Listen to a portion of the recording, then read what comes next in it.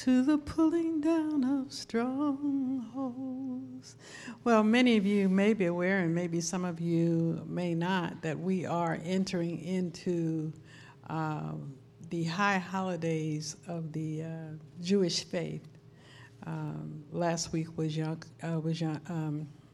Hashanah, the new year. We will be entering into Yom Kippur, which is the Day of Atonement on Tuesday, followed by the Festival of Booths, which speaks of the Jewish people in the wilderness. So this is a time of fasting and celebration in the Jewish faith, which also influenced, we know, and impacts the Christian faith, as we're going to find out in my message in a few moments. But I'm just blessed to be here, blessed to see my children walking with the Lord, and knowing that they are training my children's children to know God. That is my greatest blessing and my greatest gifts. And I'm very thankful and very grateful to God for making me a wealthy woman. Amen. Because for me, that's, wealth is what makes you feel fulfilled. Okay. Wealth is what you have that's so sufficient that you can give it to others, and that is my faith. So I praise God. So kind of like in keeping with the upcoming Yom Kippur and the Rosh Hashanah, just want to sing Mara Tuvka. You gonna sing with me? Hallelujah. Mara Tuvka Adonai.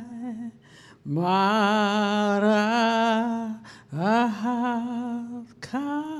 What it means is, how abundant is your goodness, how abundant is your love. I'm singing how great Tuvka, goodness, hallelujah, which means praise the Lord. Mara Tuvka Adonai. Adonai is Lord. How great is your goodness, Lord? Mara, that's love. Ahavka. How abundant is your goodness. How abundant is your love. And sometimes I ask myself, I don't know why you love me. Don't know why you love me. I don't know why you love me so. I don't know why you love me so. I don't know why you saved me. Don't know why you saved me. I don't know why you saved me so. I don't know why you saved me so. I'm singing Mara Tuvka, hallelujah,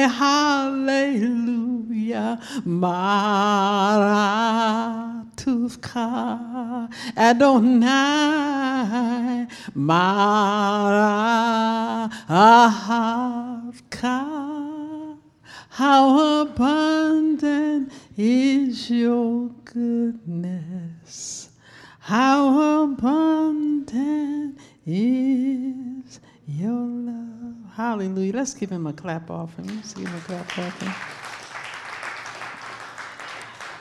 It's so good to see my prayer partner and sister in faith for many years, Marilyn Bobby, and we have walked together so long, and I'm just rejoicing. I don't know where our other third is. What happened to Miss Janet, Mama J, this morning?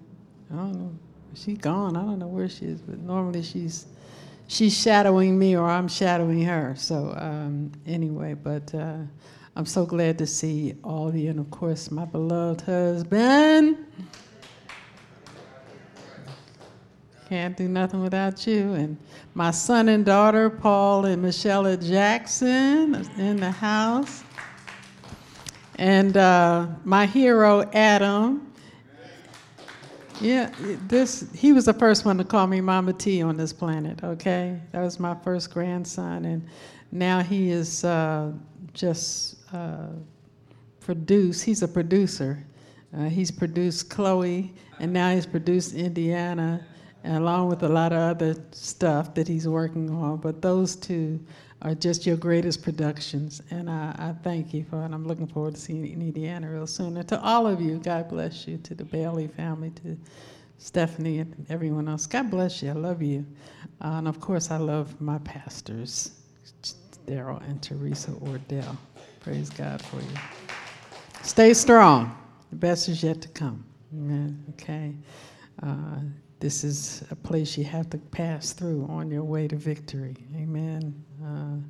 No story, no glory. Amen. The message for today. Do we have a screen? Are we ready on screen up here? Okay, yeah, message for today. I'm excited about this message. I spent way too much time studying. I looked up on the clock last night, and I couldn't believe that it was like almost 3 o'clock in the morning, because I was just enjoying going through the Word last night, and just because the topic just, you can start studying one thing and end up in Timbuktu. You know what I'm saying? Just out of all of your discoveries and investigations. So it was just a wonderful time for me. So I hope you have as much fun as I had, because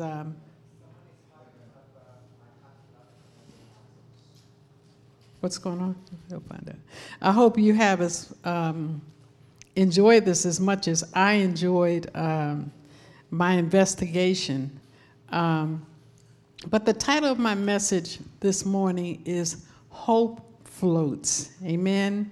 Hope floats, because we're living in the kind of world that are so filled with ups and downs, and the unpredictability from one moment to the next. Okay, just in a moment.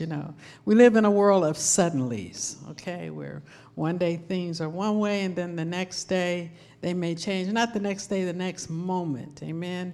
So the psalmist in Psalms 42 is going through one of those ups and downs, and this message really is not about ups and downs as much as it is about how to stay afloat through the ups and downs. Okay, ships that are on the ocean, sometimes they have it smooth and sometimes they have it rough, but they have a destination. So how to get to your destination, how to reach the places that that you aspire to be, whether they are spiritual places, whether they're natural places, how to keep your hope floating. Amen. Because hope is the key thing. Okay. It is. And what is it anyway? What is hope? Anybody have any idea? It's kind of like having a blessed assurance that's not based on evidence. It's to be assured of something, even when there's no evidence to support your assurance. You ever hear there's an old hymn called "Blessed Assurance, Jesus is mine."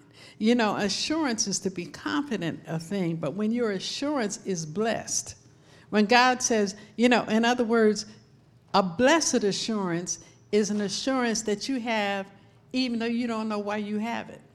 You understand what I'm saying? Okay, a blessed assurance. That's what they mean by blessed. It's one thing to have an insurance, but to not even know the source of it, it's just here. It's just in my heart, I'm just convinced that even though it's looking a certain way, that I believe God is going to do it. Now, do you have my PowerPoint? Because I'm seeing scriptures. but I don't see my PowerPoint from here. And it is this is what I sent. So I sent the wrong one. Oh, okay. Can we since we are a small group, I have a moment, because I believe I brought my stick with me. I sent the wrong information. I don't know whether you can put up something like this on a slide, or do you have to know? See if you find my stick in, it's just like the enemy, you know, he's just full of nonsense. Full of nonsense. The psalmist, as you know, in this particular case, this is one of the sons of Korah who writes this particular psalm. And a lot of you are of the mind that David wrote all the psalms, but David had a team of songwriters, amen, a team of worship leaders. And a lot of times what the worship leaders would do, they would see a certain situation going on with the king or in the nation or even in their personal circumstance that they would write about. Okay, so in this particular situation, Korah, one of the sons of Korah, is writing about a difficulty that he may be observing in another person, possibly David. Okay, but it's a time when his hope, or that part of him, that blessed assurance in him that things has been severely challenged. And he almost appears to be schizophrenic, the writer, in his approach.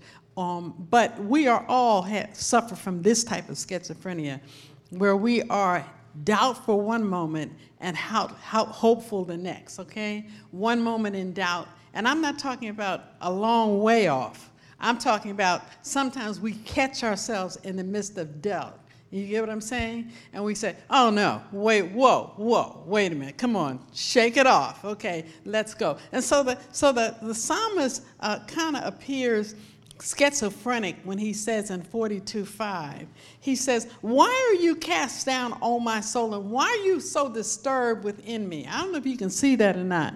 Can you turn the light down a little bit so they can catch this vision of what's up here? The psalmist is saying, can you see what this is? Huh? Is there anything you can do when a skunk gets in your, huh? It ain't nothing you can do, okay? Except stand there and be upset. Okay? Stand there and be upset. And so sometimes we're in a situation where a skunk get in our way, and it's nothing we can do because he rules, okay? He's got you on lockdown as he has this puppy, and the puppy is saying to himself, why are you cast down? Oh, well, the tea just fell into the speaker. So kind of like, yes. So let's not blow up the place, okay? All right.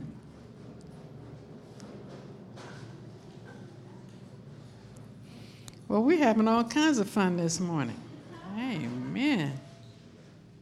Did we lose the feed? Is it back up?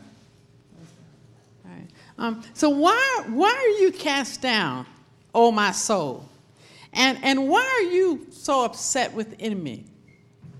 And have you ever been in that place where you just feeling frustrated, feeling like, hey, this is not working, and guess what?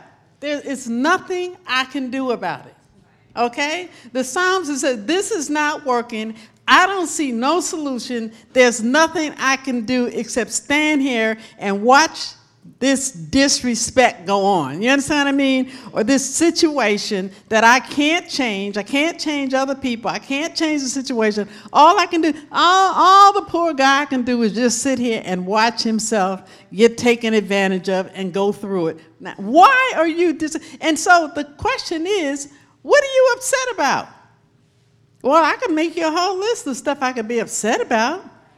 I mean, last night we went in the kitchen and was water all over the kitchen floor. Charles thought I spilled something. I thought he spilled something. And we found out that the water was coming up through the floor, okay? That some kind of pipe had busted, okay, and the water was coming through the floor. So at 1 o'clock in the morning when I decided to take a bath, the water was 3 o'clock in the morning. I'm sorry, when I started to take a bath, the water was cut off. And I didn't know what had happened. And Charles said, well, I cut the water off. I said, well, I got to go to church in the morning. How am I going to take a bath? So he gets up in the middle of the night, goes outside, turns the water heater back on so I can get it. I'm telling you. You understand what I'm saying? Now, that's just a little thing. But I mean, a pipe being busted under your floor is not a little thing, of course, But what I'm saying is, at that moment, in the middle of 3 o'clock in the morning, there's nothing you can do about water except turn the water off, okay? Turn the water off. So frustrating things are always happening where it kind of leaves you looking like that, okay? Like we do in the picture. But the psalmist says, why are you so upset? What are you going through?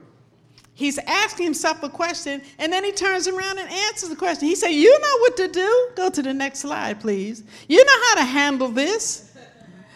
Put your hope in God, for I will yet praise him. You see this little part? He is on his back. He said, all I can do is just give you the glory. All I can do is just praise you. What are you going to do when you're upset? Hope in God. Just start praising him. Say, God, I need some evidence. I need some assurance right now that you've got this. Will you please open up the photo album of everything that you've ever brought me through and remind me, God, that this too shall pass, that there's nothing too hard for you, that with you all things are possible. Lord, as I raise my paws or my hands or whatever I'm raising, will you remind me until my hope fills up again, until I just look at the situation I'm in or what I'm facing or what I'm dealing with and just be assured that it's being taken care of. Amen. He says, this is it. So my situation was this.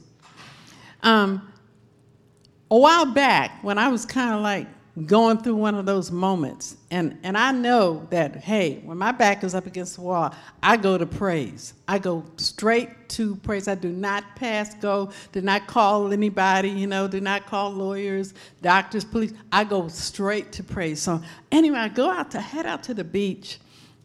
And I'm just going out there and I'm going to pray, and until, and it's almost like, Lord, I know you got the situation.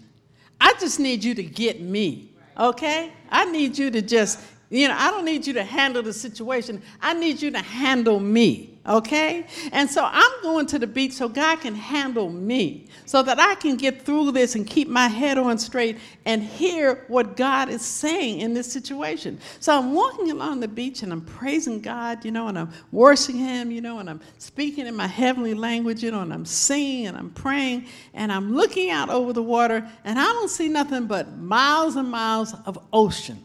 That's what I see. Maryland, nothing but ocean. But the Lord's got my attention. He says, keep looking. He says, what do you see? And I'm like, I see an ocean. Keep looking. What do you see? And all of a sudden, way, way, way out on the ocean, I see what do you call those things? A cargo ship. And if you've ever been down to Redondo Beach or Manhattan Beach or any of the beaches around California, very often you'll see sitting out on the horizon a cargo ship or two. Anybody seen that? Okay. Have you ever noticed that it's just sitting there? It's not moving. Sometimes you'll see them moving. Other times you'll just see them kind of like sitting on the horizon. God says, what do you see? And I said, I see a ship. He says, well, I want you to think about this ship. He says, just think about it. How much do you think that ship weighs? How many tons of steel are out there? I'm like, I can't even figure out, He says, well, how is steel? He says, you ever drop something in the ocean, like your cell phone or just anything, metal in the ocean? What happens when you drop something metal in the ocean? It sinks forever. So God says, so explain to me, how tons of steel sitting out in what is not sinking. He says, what you're looking at a miracle. That I would devise something that would defy all logic and cause it to float. He said, now let me tell you something else about that ship. He said, that ship not only is it defying gravity by sitting on the water, that ship is full of cargo bins. He says, at least 1,500. It would be, if you took them down and lined them up, he said they could go for 20 miles of cargo bins, all on one ship. He said, do you know what they're carrying?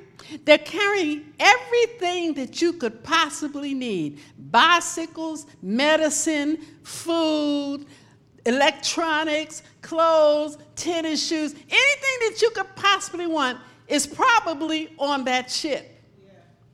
And it's on a ship that's sailing on a bed of steel that is defying gravity, and it's moving toward the shore. It's there. I'm like, wow. I said, you know, when you think about it, Lord, that really is something. He said, it has everything you need. And it's defying gravity. It is a miracle. So you can go to the next slide for me. He says, but this is the deal. In Psalms 42, it says this in verse 7. It says, deep calls to deep.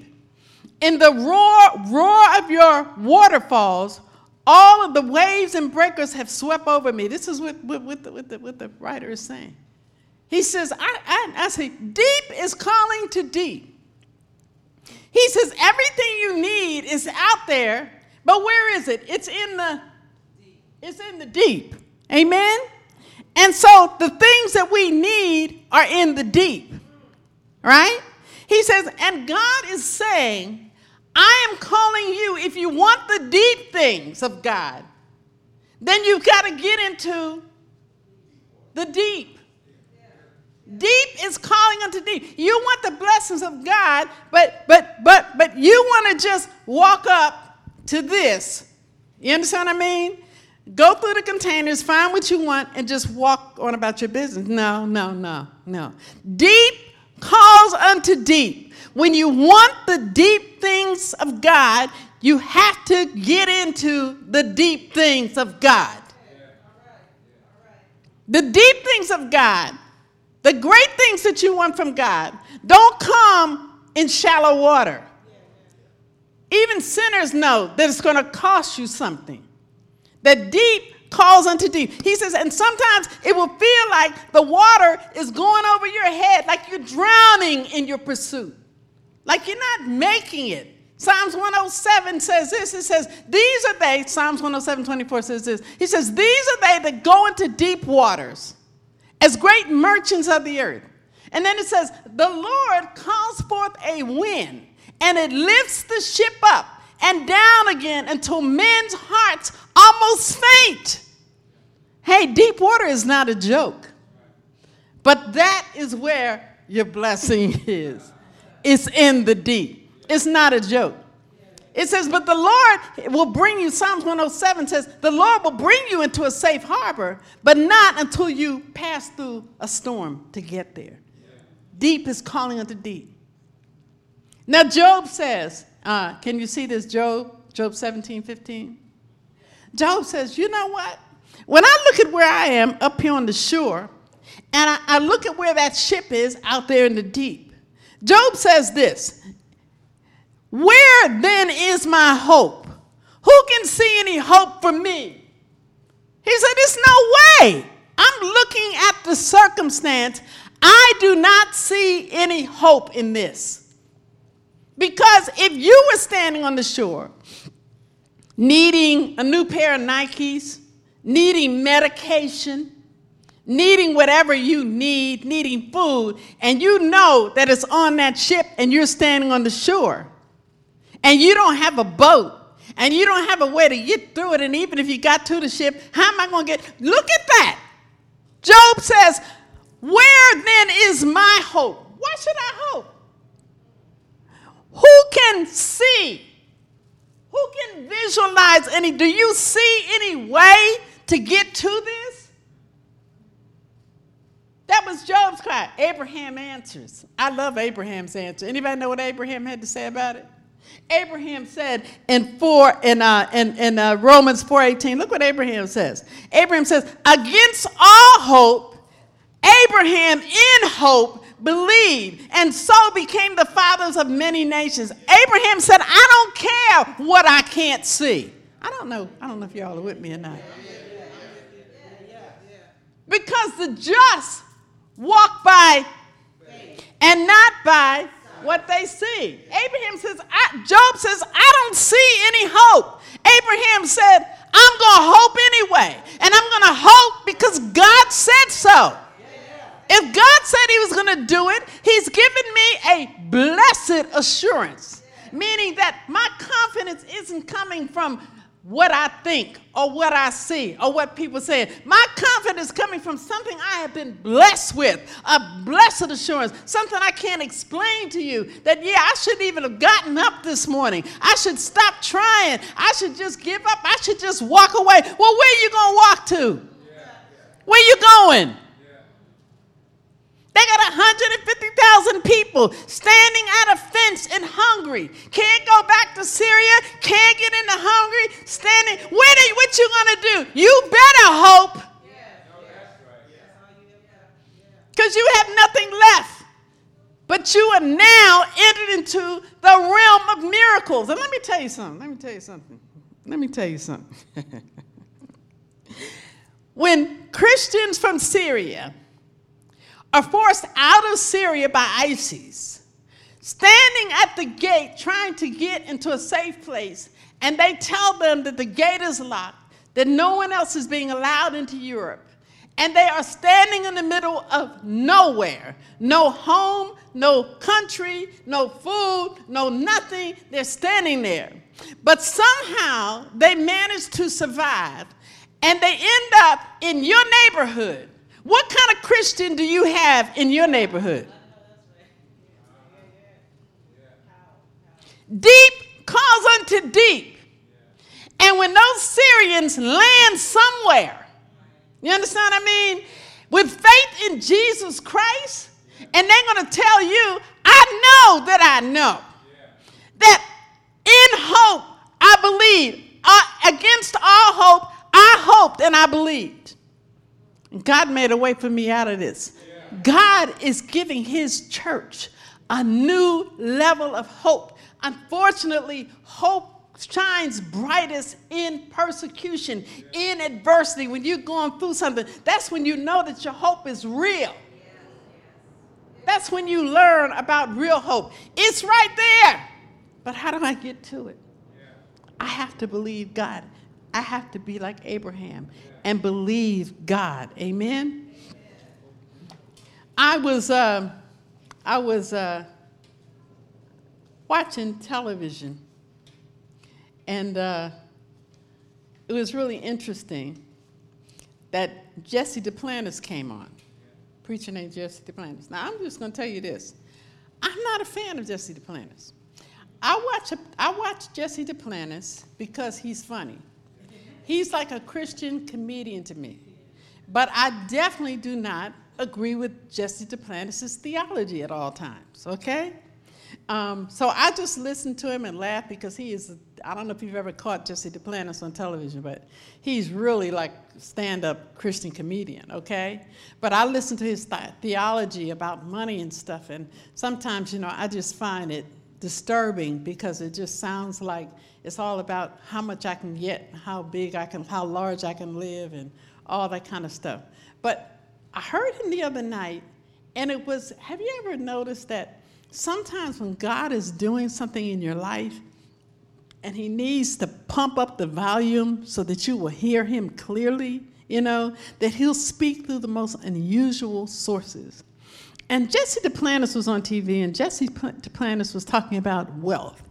And Jesse Duplantis said, God needs you to be wealthy. He does not need you to run around, what do you say, trying to do ministry and begging for help. He needs you to be the source of that help. He said he wants the church to be able to write the checks. He said, and I told the Lord, he says, I want to be that source. I want to be the one that writes the checks. I want to be the one that fills the need. And he said that the Lord asked him 3 questions. And I've kind of modified the questions because as the Lord asked him questions, he was asking me 3 questions. Do you understand what I'm saying? And this is kind of what he asked me. You can go to the next slide, okay? He asked me 3 things. He says, what are you hoping to accomplish and receive? First of all, you got to know what you want. And I talked to so many people, they have never written the vision. Habakkuk says, write the vision, for it is yet for an appointed time. He says, you need to write your vision down. You need to know what you know. When Adam was 12 years old, maybe 13, he knew that he wanted to be in television. He knew that from a very early age. And so I said, fine, remember Adam? And I took him down to the local public access. I said, my grandson wants to be in television. And he says, well, he's not old enough. He has to be 16 for us to train him on camera and switcher and all that kind of stuff. And by the time we finished talking to that man, he took him in. How old were you, Adam? You remember how old you were? About 13 or 14. He says, no, he's too young. I said, no, he's not. He knows what he wants. His vision is plain in his heart. So you got to be clear about what you want. And let me tell you this. You need to be clear at an early age. You don't need to wait till you're 40 to figure out what it is you want to do. By the time you're 40 or 50, you need to have a new vision. You need to have accomplished what you accomplished, be on to the next thing. Okay? You need to have knocked that off your list, off your bucket list, and be on to the next thing. Amen? So at a young age, you need to be clear. Okay? And other people around you may not understand. But I think at 5 and 6 and 7 and 8, you need to be clear about what it is that you want to do with your life. So the Lord said to me, what are you hoping to accomplish or receive? And I had to rewrite. And I told the Lord, I said, Lord, I want to sell 50 million books. Okay? Real clear. I know what I want. Okay? I've read the stats on who's selling what, and I want to be in that category of selling 50 million. Okay? The Lord said, clear. Okay, I got it. That's what you want. He says, now, do you believe that? Because a lot of times we say stuff, I want to be a millionaire. I want to do this. I want to do that. I've heard women say, I want to get married. And somebody talk to them and they be going, what do you want? He said, well, I thought you said you want to be in a relationship. Okay. Yeah, but I don't know. So we talk one thing, you understand what I mean? We talk one thing, but then when the opportunity comes, a lot of us don't even see it. We don't even see it. Oh, I want to be a CEO. Okay, well, can you help down in the mailroom? That's not what I want to be. I want to be at the top, not at the bottom. Well, how do you think you get to the top? You can't start climbing at the top of the ladder. Okay, I'm talking about a regular ladder up against the wall. You can't say, well, I'm going to get on the top rung first. No. You got to get to the bottom line and climb up there. So a lot of us, what do you want? What do you want? And are you realistic about what you want? And are you serious about it? Is it a passion? Is it something that you dream about? Is it something that keeps you? Are you clear about it? Are you doing something that you don't want to do and don't have the courage to go do what you really want to do? The Lord asked me that first question. Number 2, he asked me this, and this is a question that he asked Jesse to plant us also. He said, how hard are you willing to work and exercise faith? A lot of us, we want things, but we don't want it like someone that climbed over a fence out of Syria and walked all the way through Europe and got a passport into the United States. You don't want it like that. Let me tell you something. There are people that want the same thing you want, and they want it twice as hard. So all this sitting around, with free schools or student loans, and, you're too lazy to get up and do it. You're too lazy to work 2 jobs, you understand, and go to school. You're too lazy or you're too selfish to pull your money together and live in 6 houses, like live in 20 in a house, like some folks we know who just crossed the border and said, just give me a little place on the floor to sleep, and we'll put all this money together. You know, how hard are you willing to work? And how great is your faith? Do you really believe that God is going to do? Because what happened, I said, I want to sell 50 million books. And then something inside of me said, really? You know. And I look back, I'm like the psalmist, you know, why are you cast down on others? Hope, I said, something inside me said, really? Something else said, really? You know. You get what I'm saying? You got to talk back to yourself. When yourself tries to talk down to you and say, really? Do you know how many people are out there trying to do what you said? You know, really? You really think that you're going to get an award? You really think that you think you're really going to get married? You really think that God wants to use you? You really think you're going to preach? Really? Come on now. Look at you. You can't even find your way, you know, in and out of a parking spot. How is God going to use you? Really? Oh, really? Really, I am going to do this. I really believe this, and I'm willing to do the work. And I'm telling you something, last night when I was up at 3 o'clock in the morning working on this message, I said, God, I'm so glad that I have the strength to be up because I'm working while my enemies are sleeping. God, keep it that way. Keep it, God, so the people that don't love you, that are thinking all kind of wicked thoughts, you understand what I'm saying? That they're tired, that they don't have enough steam to do the next thing. God, give me the steam, because the Bible says that it is God that gives you power to get wealth. And I'm not talking about wealth to heap it on yourself. I'm talking about kingdom wealth. Because right now, that's the most important thing. We ought to be able to send $1 million to displaced Syrians right now to make sure that they have a place to go and a way to get there. We need to be involved in that. I'm getting ahead of myself. But we need to, number one, know what we want. And number two, be willing to do the work and exercise the faith, because the doubt is going to come in.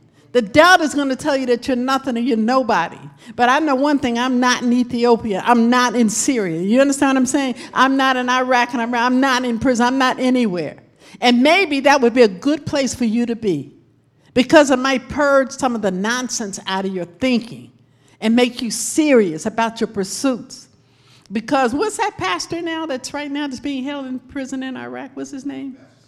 Pastor Saeed. He's been in, I think it's 3 years now. He's been locked away for preaching the gospel in Iran. And do you know what? And everybody's saying, well, Lord, we're praying. The whole nation's praying. How are we going to get Pastor Saeed? Let me tell you something, God is percolating that man. When that man comes out of prison, let me tell you, the devil's going to have hell to pay. You understand what I'm saying? Because that's how much power will be in him when God is finished. So the little pressure that he puts on you, did anybody hear Pastor preach this morning, pray this morning? Did anybody hear her pray this morning? That's a pressure prayer. That's a prayer that comes out of God putting the heat on you. You understand what I mean? And then something comes out of you that you didn't even know was there. Say, God, thank you for the pressure. Come on, right now. Raise your hand and say, God, thank you for the pressure. Come on, every hand up. Every hand up. Thank you for the pressure. Thank you for the press, God, because I know that you are pushing the anointing out of me. I know you're bringing it to the surface, God. Thank you for the press. Thank you for the press. How hard are you willing to wait? Number 3, what are you willing to sacrifice and endure? Hebrews 11:30, I think 39 says, you have need of endurance, that after you've done the will of God, you might receive the promise. A lot of you don't want to give up nothing. You want to serve God and stay in your comfort zone. Those two things don't work together. They don't work together. Choose this day whom you will serve. Who's going to be your master? You can't serve two gods. You can't serve two theologies, two philosophies. You can't.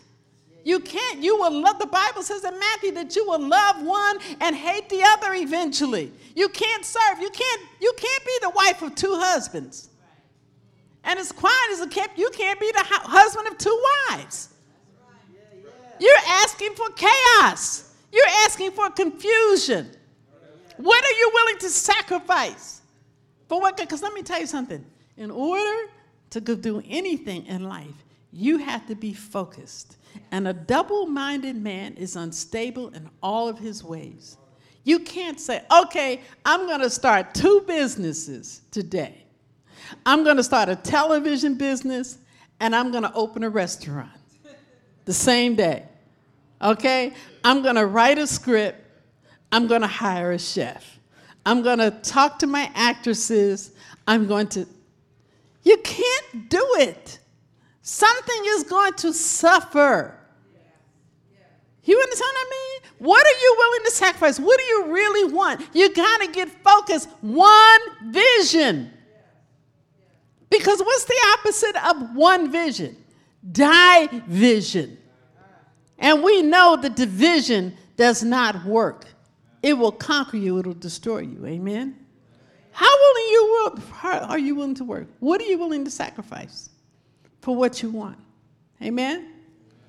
That's your next question. That's what God asked me. As I was standing on that shore looking at that ship and then listening, I said, God, this one. And then, why do you want it? What are you going to do with what God is giving you? Why do you want to be successful in your craft? Why do you want to be a lender and not a borrower? Why do you want to be successful? Because you want to wear eyeglasses, dark glasses, and let people flash your picture as you pass by? What do you want? Do you want the glory? Because I heard Kenneth Omer say, if you give God the glory, he'll give you the credit. Okay? You want the glory for all this? Next slide, please.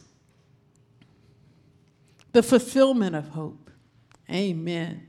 I want you to go with me, please, to Hebrews 6:18. 6:18. I love this one.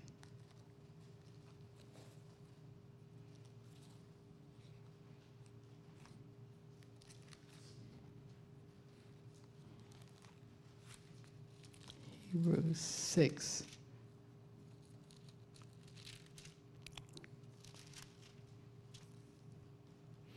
It says this. Hold on one second. Let me see if I have it over here. Yeah. Hebrews 6:18. And then I'll tell you something else about the scripture. It says this. God did this. Well, let's start at 17, and it makes even more sense. Because God wanted to make the unchanging nature of his purpose very clear to the heirs. Because, you hear me, Teresa? Because God wanted to make the unchanging nature of his purpose very clear to his heirs. Did you hear that, Daryl? You hear me, Daryl? He wanted to make his unchanging nature clear to his heirs, meaning that what he said, I mean it. You know, he's talking about sitting in a lawyer's office, reading his last will and testament, that you're getting ready to collect on. And it says, because he wanted to make the unchanging nature of his purpose clear to his heirs, because I want you to believe what I'm getting ready to tell you.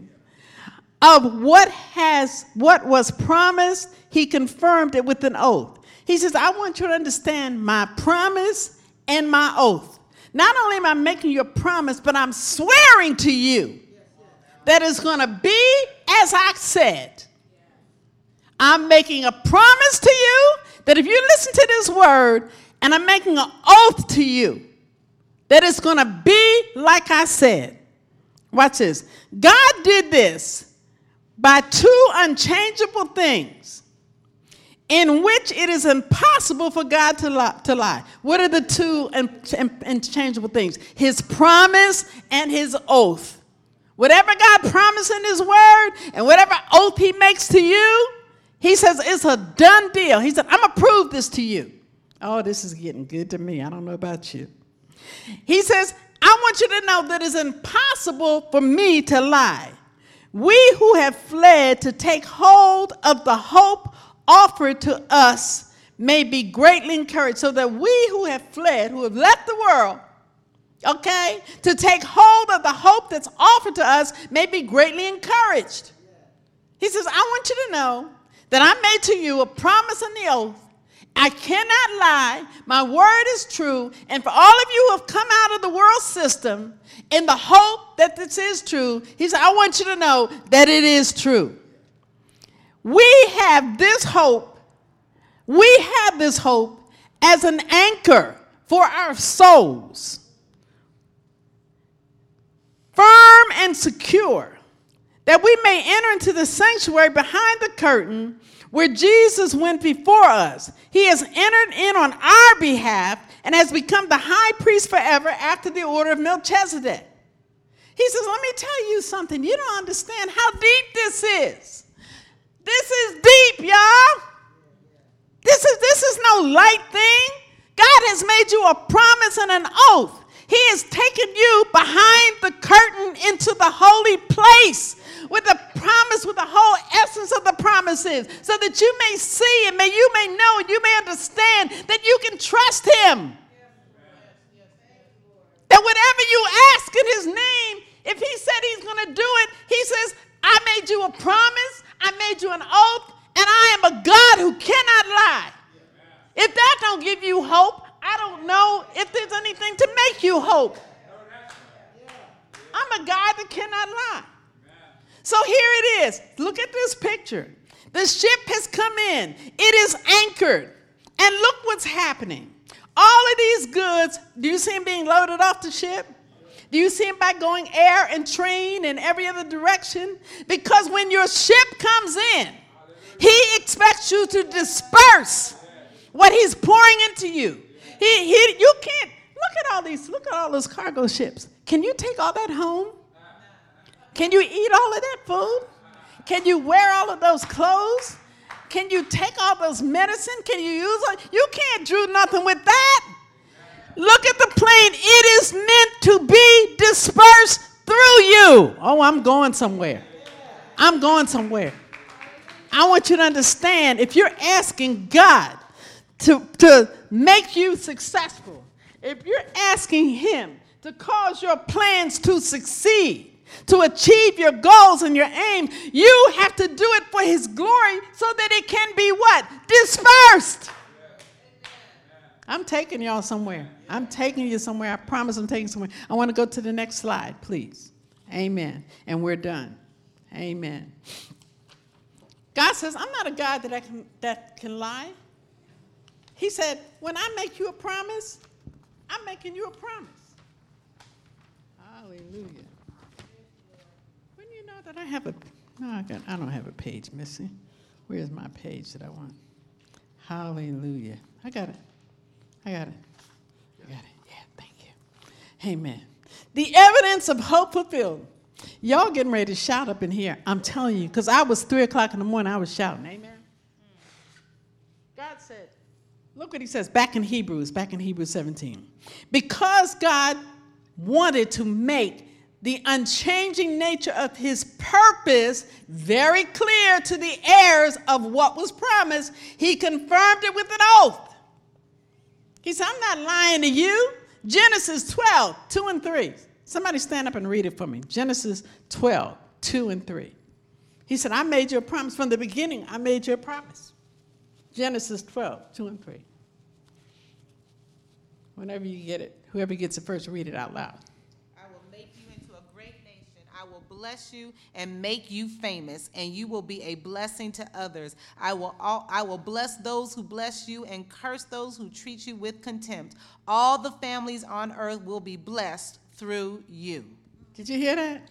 Maybe you need to hear it again. You need to hear it again, Yair? One more time. New Living Translation. I will make God's promise and his oath.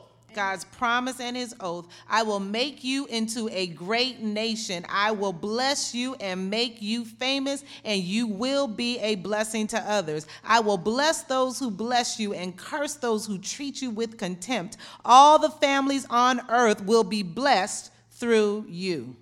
Amen.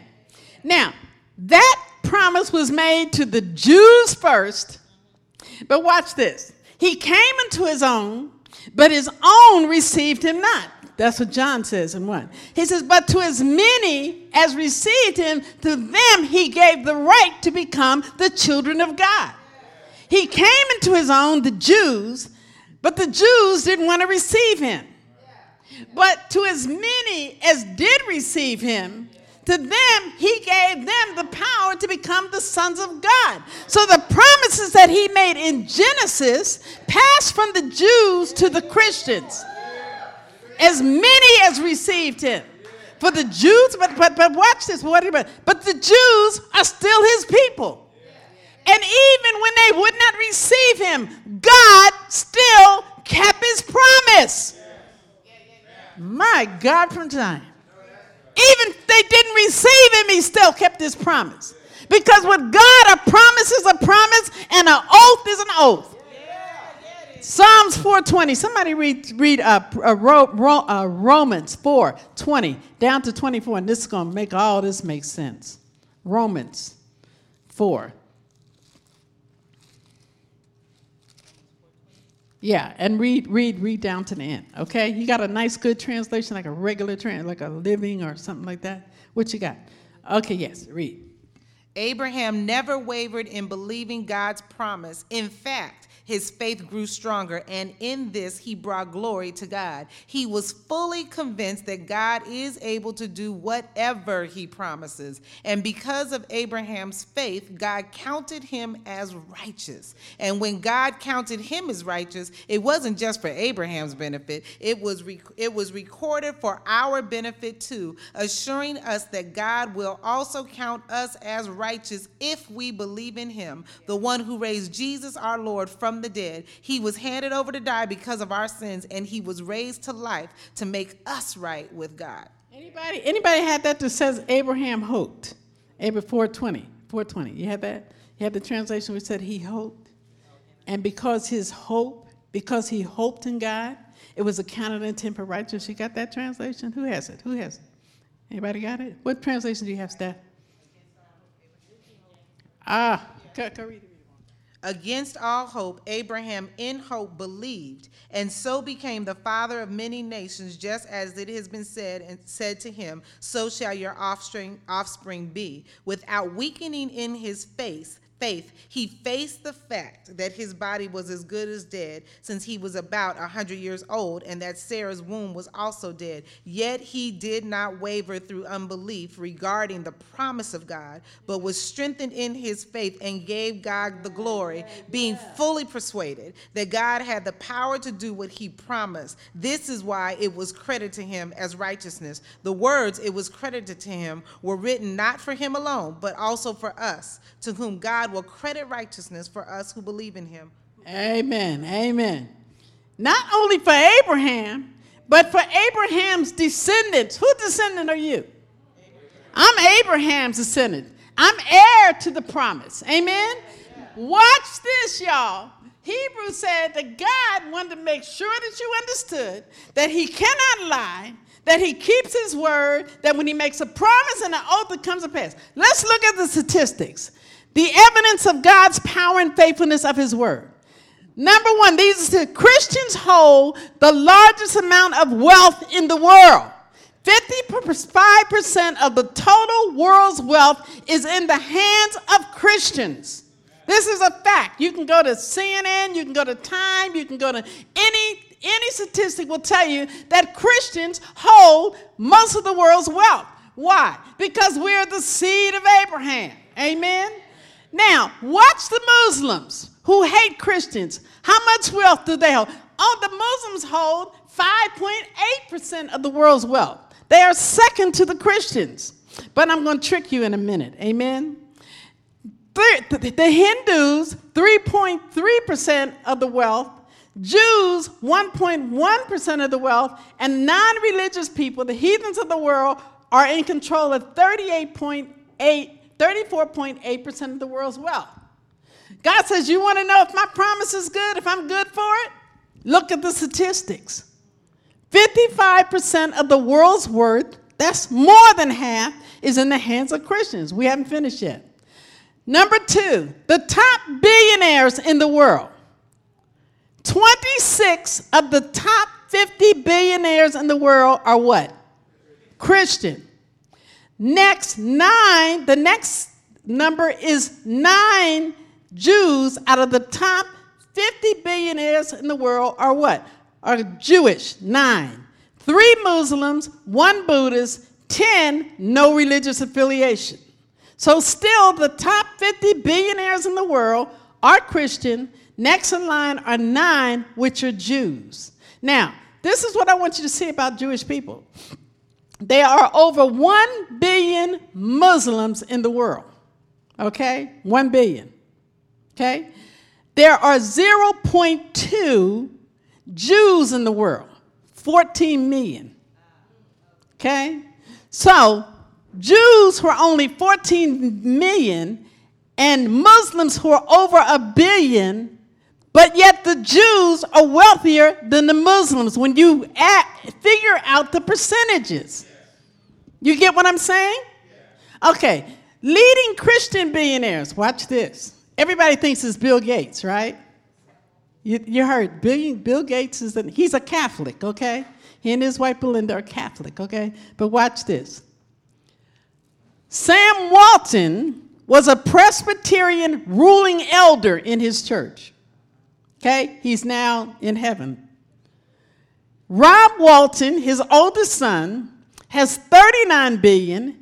Alice Walton has 39 billion. Jim Walton has 60 billion. Christy Walton has 41 billion, making a total Walton family worth of $237 billion. Who has the most money? Gates or the Waltons? The Waltons. Amen? David Green, who is a Baptist and the owner of Hobby Lobby, you heard of that, haven't you? Is worth $4.5 billion.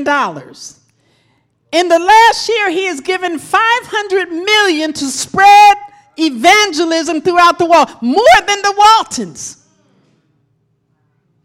So just because God gives it to you doesn't mean you're going to spread it. Because here's a man with nowhere near as much money as the Waltons, but he gave $500 million last year. Hobby Lobby. So why do you think the devil came against Hobby Lobby? Do you know they tried to run Hobby Lobby out of business? Chick-fil-A, the owner before he died, was worth $2 billion. Was given more to missions than anybody else. They tried to run him out of business. Because God says, I want you to understand something. I'm true to my promise. I said that if you're Abraham's seed, you can count on my promise and count on the earth. I'm count on my oath because I am giving you wealth, not so that you can live luxuriously, so that you can fund evangelism, so that you can fund scholarships, so that you can create jobs, so that our people live good, because God promised he wants us to prosper and be in good health, so you can build hospitals and universities. I want you to be in control of this planet. Look at the Jews, Jewish billionaires. Watch this. Zuckerberg, Facebook, 33 billion. Jeff Bezos, okay, from Amazon, 34 billion. Bloomberg, of all Bloomberg everything, okay, the mayor of New York, 35 billion. Sergey Brin from Google has 29 billion. Larry Page, who's his partner in Google, is another 29. So you have to really take 29, and 29 is how much? Yeah, so kind of puts them at the top of the heap as partners, okay? Ellison from Oracle Software, 43 billion. Now, so it looks like the Jews or the Jewish are second in line in wealth. You don't realize it. And guess what puts them first in line? Jews are richer than Christians, richer than anyone else in the world. And do you know what puts them in line? The Rothschilds, the House of Rothschild. We don't even know who they are or what they do. But we know that they go back to Napoleon. They were the first to put the rail lines throughout Europe. What they did, Nathan Rothschild had 5 sons, 4 legitimate, 1 who wasn't so legitimate. He sent them to every country in Europe, to France, to England, to Sweden, everywhere, all the way to Germany. He was a German Jew. And he set up the banking systems in each of those countries. He built the Suez Canal. Okay? All the infrastructures in Europe belong to the Rothschilds. So they have never been able to. The Bank of the United States of America was started by the Rothschilds. And the thinking is that the Rothschilds, and people know this is also a fact that I found out, had morphed themselves into a family, morphed meaning that they had so much wealth that they had to begin to hide their wealth. They morphed themselves into the Rockefellers and the Astors. Nobody knows what the Rothschilds are worth. Hitler tried to destroy them. They've always tried to destroy the Rothschilds because every infrastructure in Europe and many in the United States were controlled by the Rothschilds. How much are they worth? All they know it's in the trillions. They're not listed with billionaires because they're not billionaires. They are trillionaires, which puts the Jews at the top of the list. Does God honor his word or what? Somebody ought to say amen.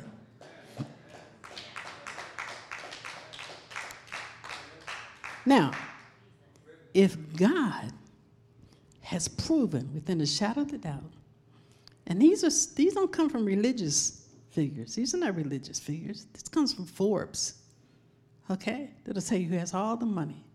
And a lot of people that have money, Forbes, they're not even listed on Forbes. They're underground, okay? And they have more money than all these people. But the Rothschilds, it is said, if you combine all the wealth of Christians and Jews and Muslims and Hindus, you still will not have touched what the Rothschilds control. They call themselves the House of Rothschild. And they said they have morphed into so many names around the world now that people don't even know that it's the Rothschilds behind it anymore.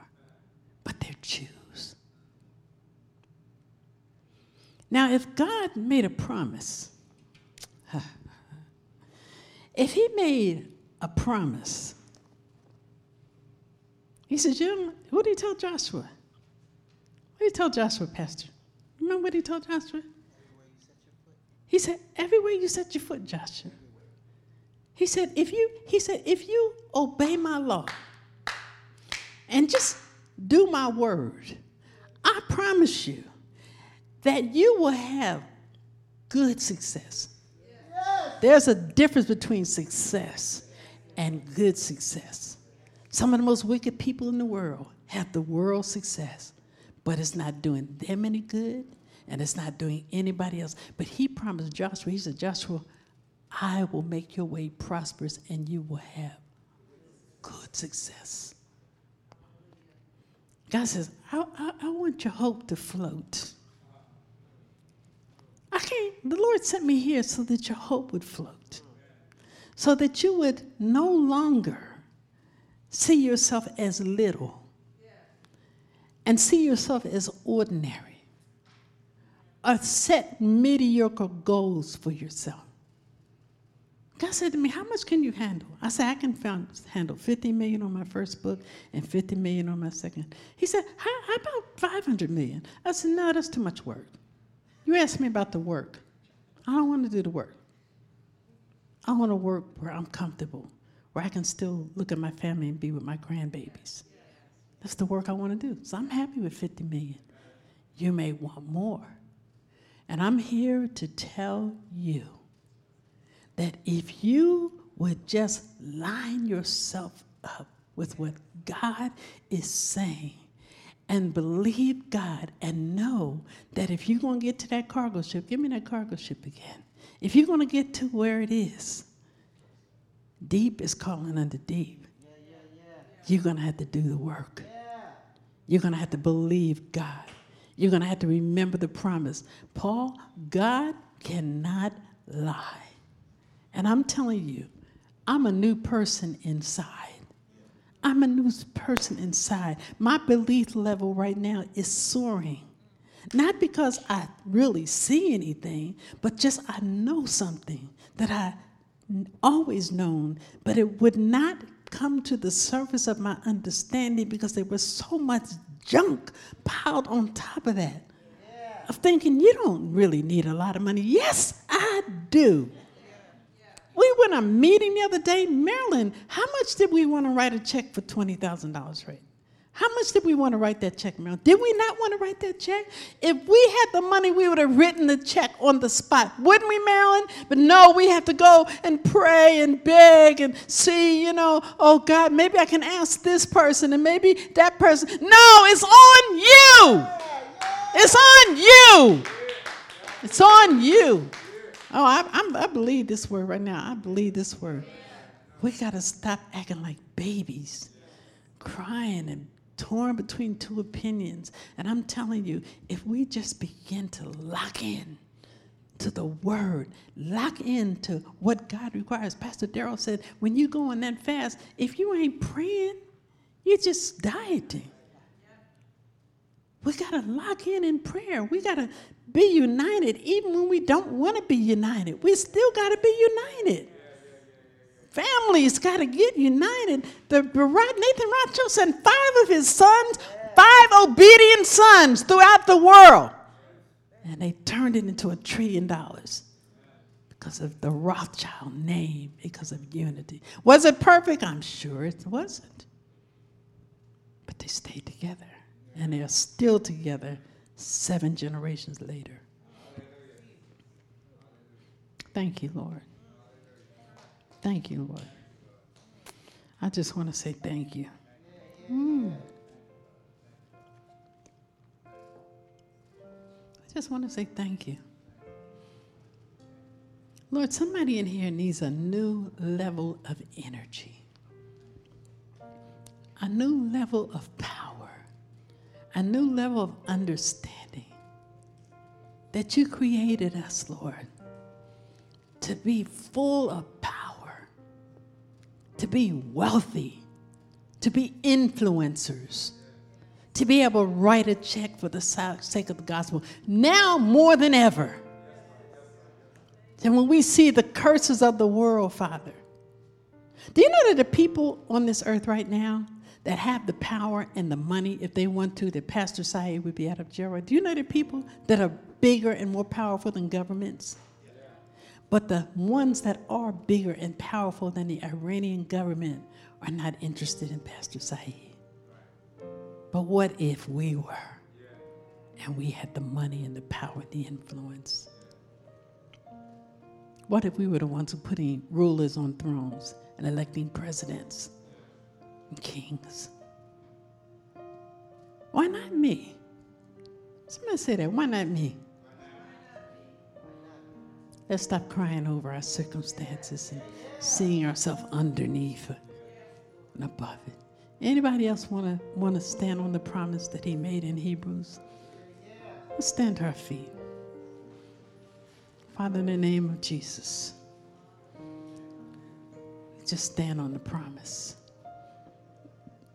I think I want us to just touch hands, because I want the spirit of excellence and success and power to pass from one of us to the next. Because, see, if you're in the room with a billionaire, guess what? You're in good company. And I believe that we're going to hear this word and that God is going to bless us. And he's not going to bless us sitting down. He's going to bless us standing up and fighting for every inch. So, Lord, we thank you right now. We just bless you and we just praise you right now. We give you honor. We give you glory. Come on down here, Stevenson, and touch Paul.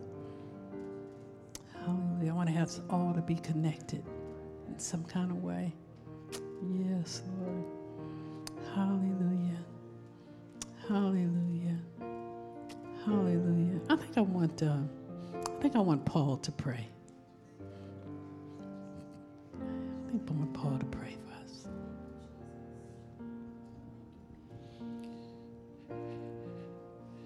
Lord, you said that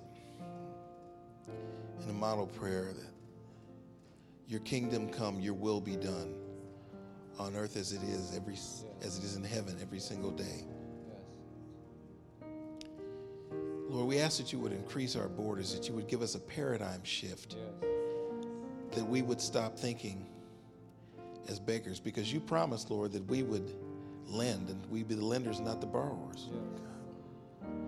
Give us a paradigm shift that we can see ourselves as you see us, Lord God. That we overcome, Lord, and that we would tell each other as we overcome. Because it says in the book of Revelations that they overcame by the blood of the Lamb and the word of their testimony. That we would be inspired by this testimony of how others are overcoming. And we know, Lord, that you're no respecter of persons, Lord God. So if you did it for one, you'll do it for us, Lord. Yes. No, that's right. Let us believe you, Lord. Let it be counted unto us as righteousness, Lord Yes. God. Yes. Because we believe your word. We believe the report. We know not only what you can do, but what you're going to do, Lord. Yes, Lord. Yes, Lord. Lord, Thomas said, I believe, but help my unbelief, Lord God. Yeah. We believe, but help our unbelief, Lord. Yeah. That we would be overcomers, Lord God. And that we would keep the mindset that, above all, that we would do things and participate and lend and give and sow, that your kingdom would come and your will would be done on earth as it is in heaven every single day, Lord God. Give us that mindset above all other things, Lord God. We praise you, we thank you, we glorify, we magnify your name, Lord God. It's in your name, Jesus, we pray, Lord. Hallelujah. Thank you. I want you to prepare a very generous offering, a sacrificial. Go beyond today. We need to pick up some of the deficit. One of these days, there's going to be a person to walk into this house, and we will be able to underwrite everything that needs to be underwritten. But for now, I want you to just get the biggest and the best offering that you can to bless this ministry. Because right now, we know we have a promise and an oath, don't we? From God. Amen. He's going to do it.